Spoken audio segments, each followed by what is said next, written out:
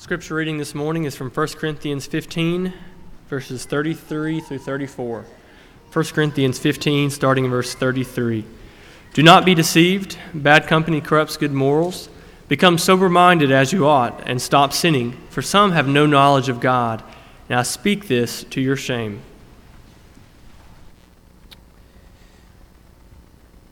So two men were up in Alaska on a hunting trip when they happened upon a grizzly bear. And upon seeing that grizzly bear, one of the men sat down, opened his bag, and pulled out a pair of tennis shoes, took off his hunting boots, and put the tennis shoes on. His friend looked at him and said, "What are you doing? You can't outrun a grizzly bear." And the guy said, "Well, that's true. All I got to do, though, is outrun you." And the point of that story is, choose your friends wisely. You don't want to be the guy who's left behind to fend for himself with a grizzly bear because the other guy abandoned you. And you know what? That whole concept of choosing your friends wisely, that's something that Scripture teaches. You can go to the book of Proverbs. There are many proverbs on friend selection, but there's one I want you to pay attention to very quickly. It's Proverbs chapter 12, verse 26. Solomon said, "The righteous choose their friends carefully, but the way of the wicked leads them astray." Solomon is saying, be picky about who you befriend. This morning, I'm going to take a break for just this week from our study of Ezra and Nehemiah. We just finished looking at the first group of exiles who returned last week. Next week, we'll resume that study, and we'll start looking at the second group of exiles that returned under the leadership of Ezra. So I hope you'll be back next week as we continue that study. But today, I want to do something special. I've done this two of the past 3 years. I've done a special lesson for our students as they go back to school. In 2019, I focused on Daniel. And I did so because Daniel was a young man when his story started. In fact, scholars believe that he was the equivalent of our youngest high school students, because according to records, those young men who went to Babylon and entered the training program were probably as young as 14 years old. And then last year I did a lesson for the back-to-school time frame, and I focused on Joseph. And we know, according to Genesis chapter 37, that Joseph was 17 years old when his story began. And this morning, as we kind of have this emphasis with our students having gone back to school already for the most part, we've got college students here who will be leaving very soon to return to college. I wanted to have another back-to-school emphasis, and today I want to focus on David. When David's story begins with his anointing, he's just likely a teenager. In fact, think about the whole Goliath episode. David was not enlisted in the Israelite army at that point. And according to Numbers chapter 1 and verse 45, enlisted soldiers in the Israelite army had to be at least 20 years old. So David, probably at the start of his story, is still just a teenager. But David was different. That's what I want to focus on today, the fact that David was different, and that he was different in one particular category that we often overlook. But to illustrate what I mean by David being different, think about this. Saul was appointed the first king of Israel, chosen directly by God. What's interesting about the selection of Saul is that Saul looked like the perfect king candidate. If you go over to the book of 1 Samuel and you look at chapter 9 and verse 2, you'll find out that we're told that Saul was the absolute most handsome man in all the land. Not only that, he was the tallest guy in all the land, head and shoulders taller than everyone else. He was tall and he was handsome. Two things I am not. That's why I'm not a king. But it worked for Saul. He looked like a king.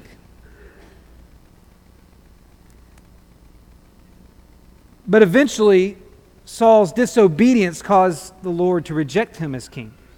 And when it came time to choose a replacement, to choose the next king, to anoint the next guy who will sit on the throne, the standards were different. You can read about it in 1 Samuel chapter 16. It's probably a passage you've heard before, but Samuel goes to Jesse's house. He's told that one of Jesse's sons will be the next king. And the first son, the eldest son, a guy named Eliashib, comes out, and Samuel looks at him based on previous knowledge with King Saul, looks at how tall Eliashib is, looks at how handsome Eliashib is, and says, surely this guy's got to be the next king. But God said no. And then God gave him some instructions. They are probably quite familiar to you. It's in 1 Samuel chapter 16, verse 7, where God said, don't look on his appearance or on the height of his stature, for the Lord sees not as man sees. Man looks on the outward appearance, but the Lord looks on the heart. In other words, God said, I'm looking for something different in the next king. I'm looking for someone who looks like a king on the inside. And that's when he chose David. You see, David was different. And we don't need to be ashamed of being different. But I want to focus on a category of difference in David's life that easily gets overlooked as we look at all the other exemplary things about him. What I want to focus on, and especially what I want our young people to hear today, is that David was different when it came to relationships. See, David was different when it came to relationships, and there are two primary ways in which this is evidenced. First, if you look at David's relationships, he was different because he affiliated with people of faith. Now, this isn't groundbreaking stuff, I understand that. But David was very intentional about who he surrounded himself with. There's 2 whole chapters in the Bible dedicated to identifying David's mighty men, to listing and talking about the people David surrounded himself with. 2 whole chapters. You can't say that about everybody else. In fact, you definitely can't say that about Saul. You know, Saul was the first king, so he's kind of the comparative example for us. Saul famously drove away the only good, godly influence in his life. That man was Samuel. If you don't know much about Samuel, just know this. Samuel did it all. During his heyday, Samuel was the last judge of Israel, a priest trained by Eli, a prophet according to 1 Samuel chapter 3 and verse 20, and a seer according to 1 Samuel chapter 9 and verse 19. Samuel did it all. He was your go-to holy man of that day. He's the one who anointed Saul. He was the one who would correct Saul when Saul erred. Needless to say, Samuel was the kind of guy you wanted on your side. But after Saul was rejected by God for the second time due to his disobedience, his relationship with Samuel was permanently damaged. Look at what we're told in 1 Samuel chapter 15, verse 34 and 35. This is after Saul, ordered by God to go annihilate the Amalekites, told to not let anyone survive, told to not take any spoils of war, and he broke God's command. He disobeyed God intentionally. Samuel arrives on the scene and condemns him for his actions, and then you get down to verse 34 and 35 of 1 Samuel chapter 15, we're told that Samuel went to Ramah, and Saul went up to his house in Gibeah, and Samuel did not see Saul again until the day of his death. The one guy Saul needed in his life, the one person he really needed to have around, was pushed away because of his disobedience. And here's what's interesting. We just read 1 Samuel chapter 15, verse 34 and 35. I want you to just journey 14 verses further into the text. That will take you to 1 Samuel chapter 16 and verse 14. And look at what it says there. It says, the Spirit of the Lord departed from Saul. after Samuel left, after the one good godly influence on Saul's life left, guess what left next? The Spirit of the Lord. He didn't have anyone else around him to influence him to follow God. He didn't have anyone else around him to point him in the direction of obedience. He didn't have anyone else around him to correct him when he disobeyed. And so after Samuel left, the next thing to go was God's own very Spirit from King Saul. But David was different. And it's evident from his friendship with Saul's son, Jonathan. We're introduced to their friendship in 1 Samuel chapter 18, verses 1 through 3, where we're told that the soul of Jonathan was knit to the soul of David, and Jonathan loved him as his own soul. And in verse 3, we're told that Jonathan made a covenant with David because he loved him as his own soul. Now, David and Jonathan's friendship really shouldn't come as a surprise to us for one very simple reason. They both possess tremendous faith. You see, in that day and age, Jonathan and David were the two people in government positions who really had faith. And you can see it, as one commentator pointed out, because they both had initiated faith-motivated attacks against the military superior Philistines that resulted in victories for Israel. We know about David's. It happens in 1 Samuel chapter 17. His defeat of the giant Goliath. David voluntarily challenged Goliath because he knew the Lord was on his side. David's faith in God brought about victory. You can see it when David hears Goliath's challenge and approaches Saul for the opportunity to go to war against him. He says this, verse 37 of 1 Samuel chapter 17. He says, "The Lord who delivered me from the paw of the lion and from the paw of the bear will deliver me from the hand of this Philistine." David had faith that the Lord would be on his side and bring about victory.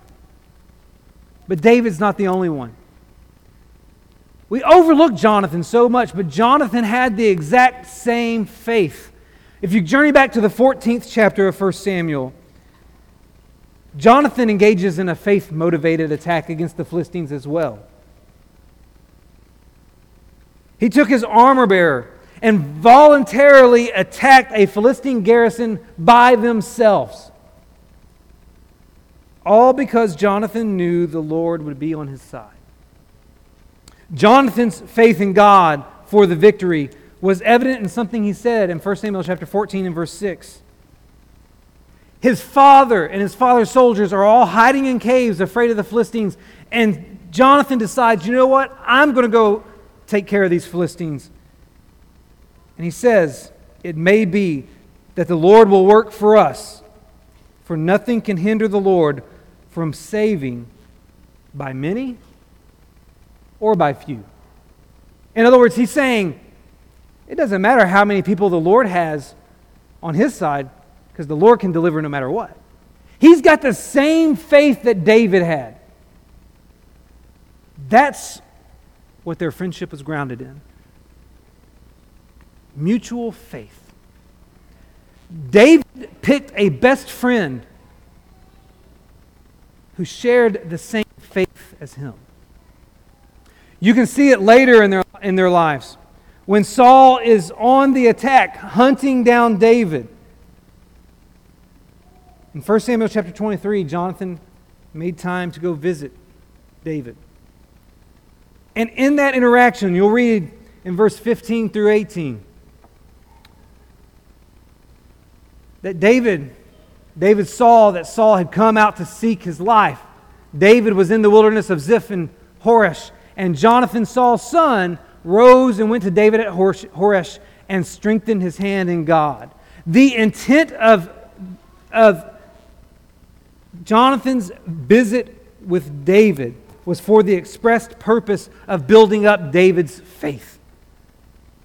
In the midst of chaos, in the midst of this persecution, in the midst of this fugitive lifestyle that David's been forced into by King Saul, Jonathan intentionally says, I'm going to go build up my friend so that he doesn't stay discouraged, so that he doesn't stop trusting in the Lord.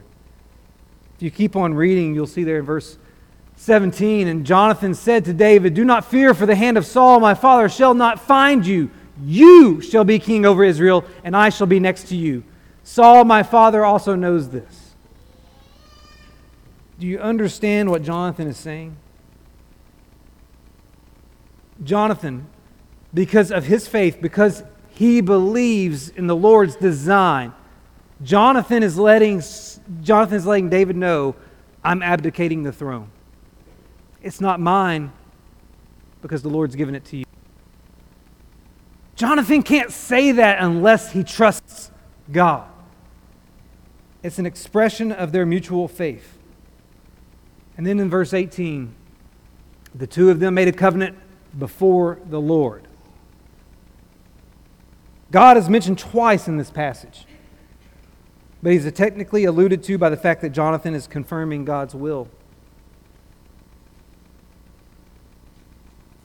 And all this shows that their relationship, which is extolled as the exemplary friendship in Scripture, their friendship has common ground in God. And the lesson we should take away from David and Jonathan's friendship is that we need to choose who we associate with, who we surround ourselves with, who we affiliate with, who we befriend based on shared faith. Now, don't get me wrong, I'm not saying you can't be around other people who don't have your faith. But I'm saying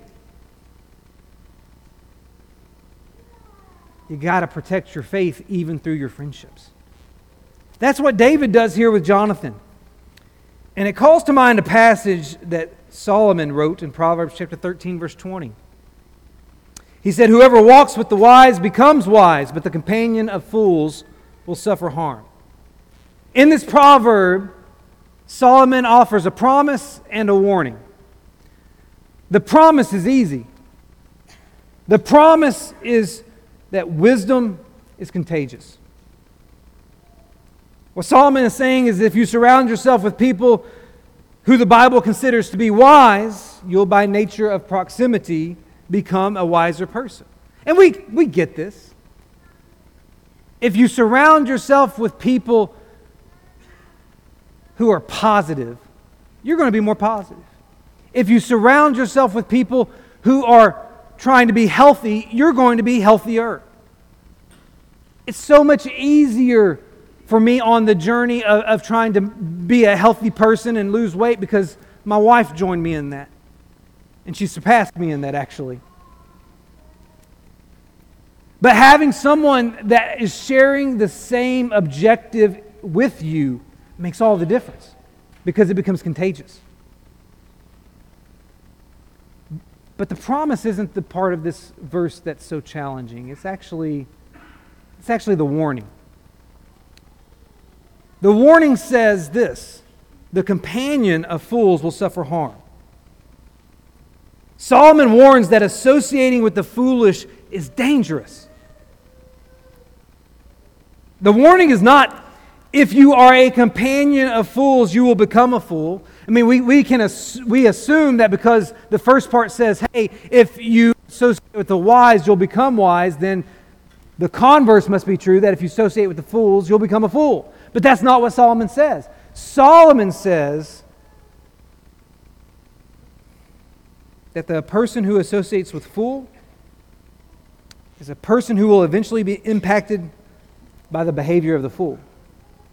That means you may spend your entire life around fools and never adopt a fool's mentality, never adopt a fool's behavior, never adopt a fool's worldview. But eventually, when the fool's life explodes, you're going to be impacted by the shrapnel. And the point is, a companion of fools suffers harm because when the fool suffers harm, his companions are too close. That's an important nuance for us to grasp. Because some of us have defended unhealthy relationships by saying, I'll never do what they do. I'll never go where they go. I'll never think like they think. I'll never say what they say. But Solomon's point is that thinking like that is completely wrong. Because the companion of fools, regardless of whether or not they adopt the lifestyle or mindset of a fool, will eventually be harmed by the outcome of the fool's behavior. So pick your friends wisely. And I think that's why Paul instructs us to not be unequally yoked with an unbeliever in 2 Corinthians chapter 6 and verse 14. His instruction reminds Christians that the people with whom we surround ourselves will have a direct impact on our lives. If you surround yourself with the faithless, then your faith is going to be less than it could be. But if you surround yourself with the faithful, you will have a greater possibility of being filled with faith. So when I look at David's life, the first thing that stands out to me regarding his relationships is that he was intentional about who he chose to be around. He affiliated with people of faith. Saul didn't, and it cost Saul dearly. But there is one other thing we need to notice about David's relationships, and that is the fact that they were different because he prevailed over peer pressure. We all know what peer pressure is. We've all experienced it at some point in our life. And too often we assume that these guys over here are the only ones that experience peer pressure, but we as adults deal with it too. And so did Saul. And Saul was horrible when it came to peer pressure. In 1 Samuel chapter 13, Saul and his army were preparing to go to war with the Philistines. They were just waiting on Samuel to show up and offer some sacrifices so they could seek the Lord's blessings on their battle. But Samuel failed to show up at the time appointed. And so Saul decided he needed to make the sacrifices himself. But Saul wasn't a priest. Saul wasn't even a Levite. So he wasn't authorized to make those sacrifices. And when Samuel finally did arrive and saw what Saul had done, he called him out on it. The interesting thing is, in 1 Samuel chapter 13, what the first words out of Saul's mouth were to Samuel. 1 Samuel chapter 13 and verse 11, Saul said, "When I saw that the people were scattering from me." Do you know what that implies? That implies that Saul was motivated to do something that was wrong, something that he wasn't authorized to do, based on the fact that he was more concerned with satisfying the people than on obeying God. That's called peer pressure. He wanted to do what would satisfy the people instead of what would be right with God. That's peer pressure. He let the behavior of the people dictate what he did. But David was different. And it showed in his life one day when he was presented with a once-in-a-lifetime opportunity. You can turn over to 1 Samuel chapter 24 and read about it. David was a fugitive from Saul at this point in his story.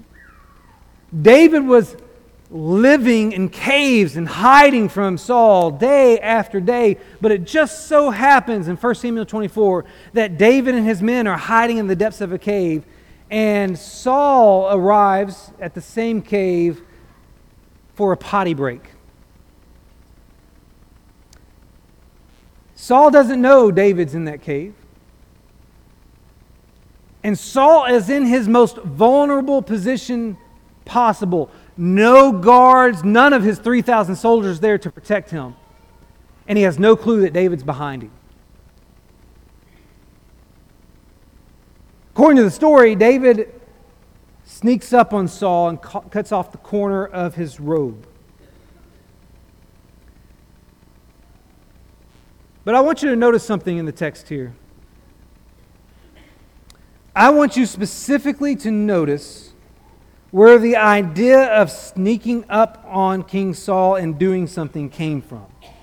In 1 Samuel chapter 24 and verse 4, we're told that it was the men of David. It was his men who encouraged him to act and even suggested that this was a divinely ordained opportunity for him. That detail matters because it shows that even David faced peer pressure. He's being pressured by his men, by the very people who have trusted him and that he's entrusted with his life. He's being pressured by the men who have taken his side in this rivalry between him and King Saul. He's being pressured by these men who are living as fugitives with him. He's being pressured by them to take some sort of action against King Saul and end their fugitive lifestyle. And they're even suggesting that God must have opened this door for them. I wonder, as David quietly moved towards Saul in that cave with a blade in hand, I wonder if he knew what he was going to do. I wonder if he was mulling over the possibility of an assassination. Hadn't he been told the past few years that he was destined to be the next king? Didn't God promise to deliver his enemies into his hands? I wonder as he approached King Saul if that pressure he felt from his men was starting to build up and causing him to really contemplate some malicious activity here.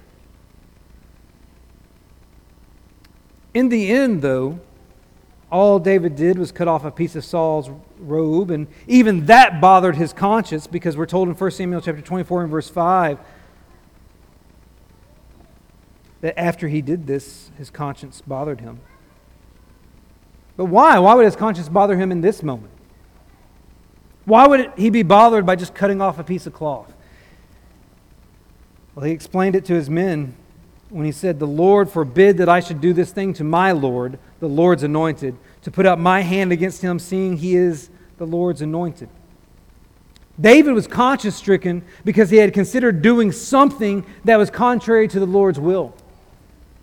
And did you notice? Notice here in 1 Samuel chapter 24, verse 7, what David does when he returns from cutting off that robe. So David persuaded his men with these words and did not permit them to attack Saul. In other words, David chose to be the persuader instead of the persuaded. Instead of being the one who was pressured to do the wrong thing, David stood by his convictions and became the one who convinced everyone else to do the right thing.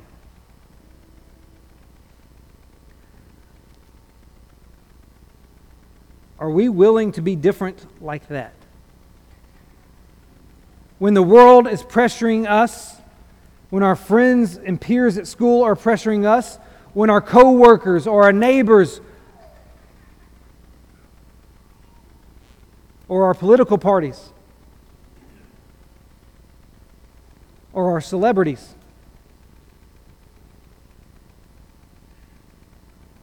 and they're pressuring us to think and act in a way that is contrary to the Lord's will,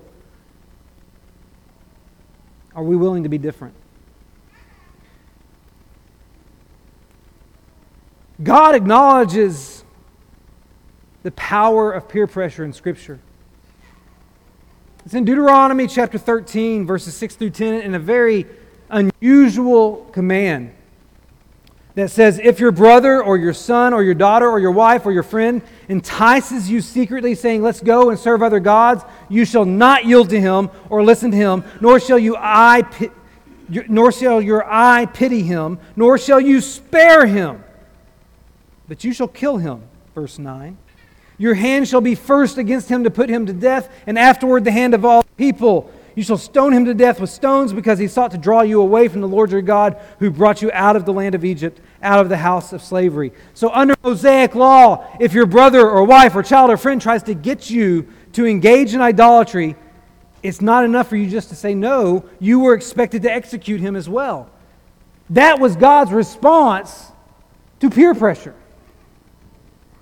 And it's all because God wanted to protect His people's relationship with Him from relationships that could have a negative spiritual impact. Now, I'm not bringing this passage up because I think we need to stone people who try to pressure us into doing something we shouldn't. No.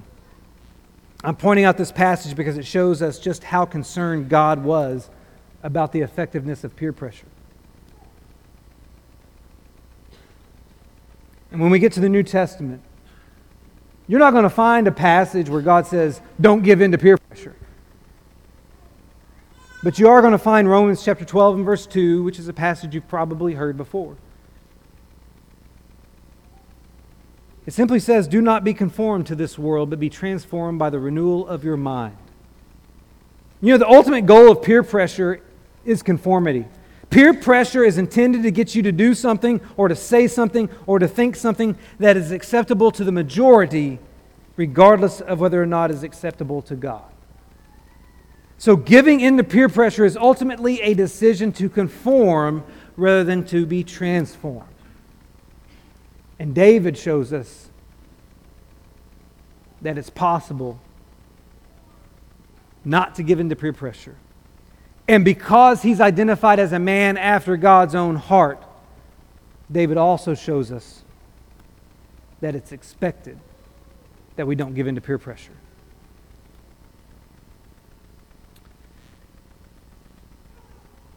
There's an old story about a farmer who grabbed his shotgun to shoot a flock of crows that were messing with his garden. And it just so happened that the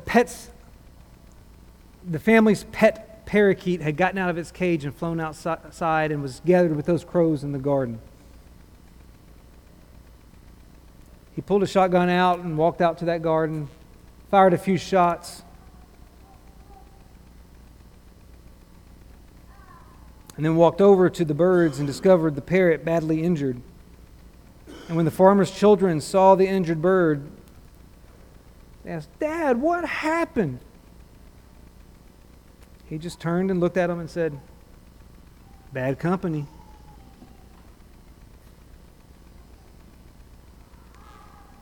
The point of that is this. Paul wasn't kidding when he said bad company corrupts good morals.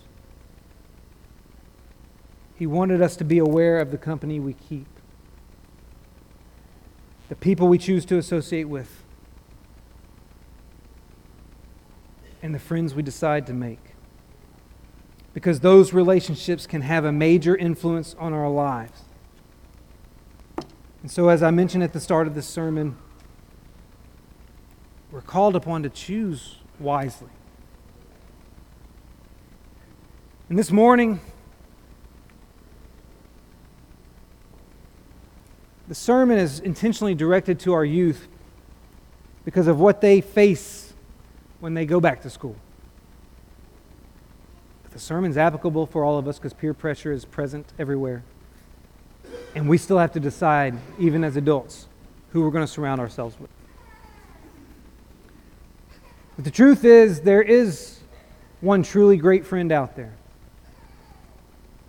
It's Jesus who refers to us, who refers to His disciples as His friend. And He's the one who said there is no greater love than for a friend to lay down his life, and He's the one who did it. So it might be this morning,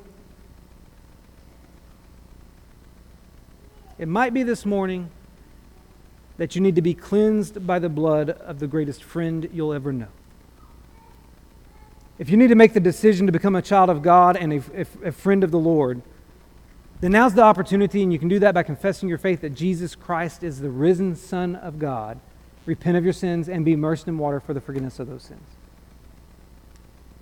If you need, as a child of God, to seek the prayers of this congregation, to have healthier relationships, to be pickier about who you befriend, to not give in to peer pressure, or you need to repent of falling into one of those sins, then we invite you to come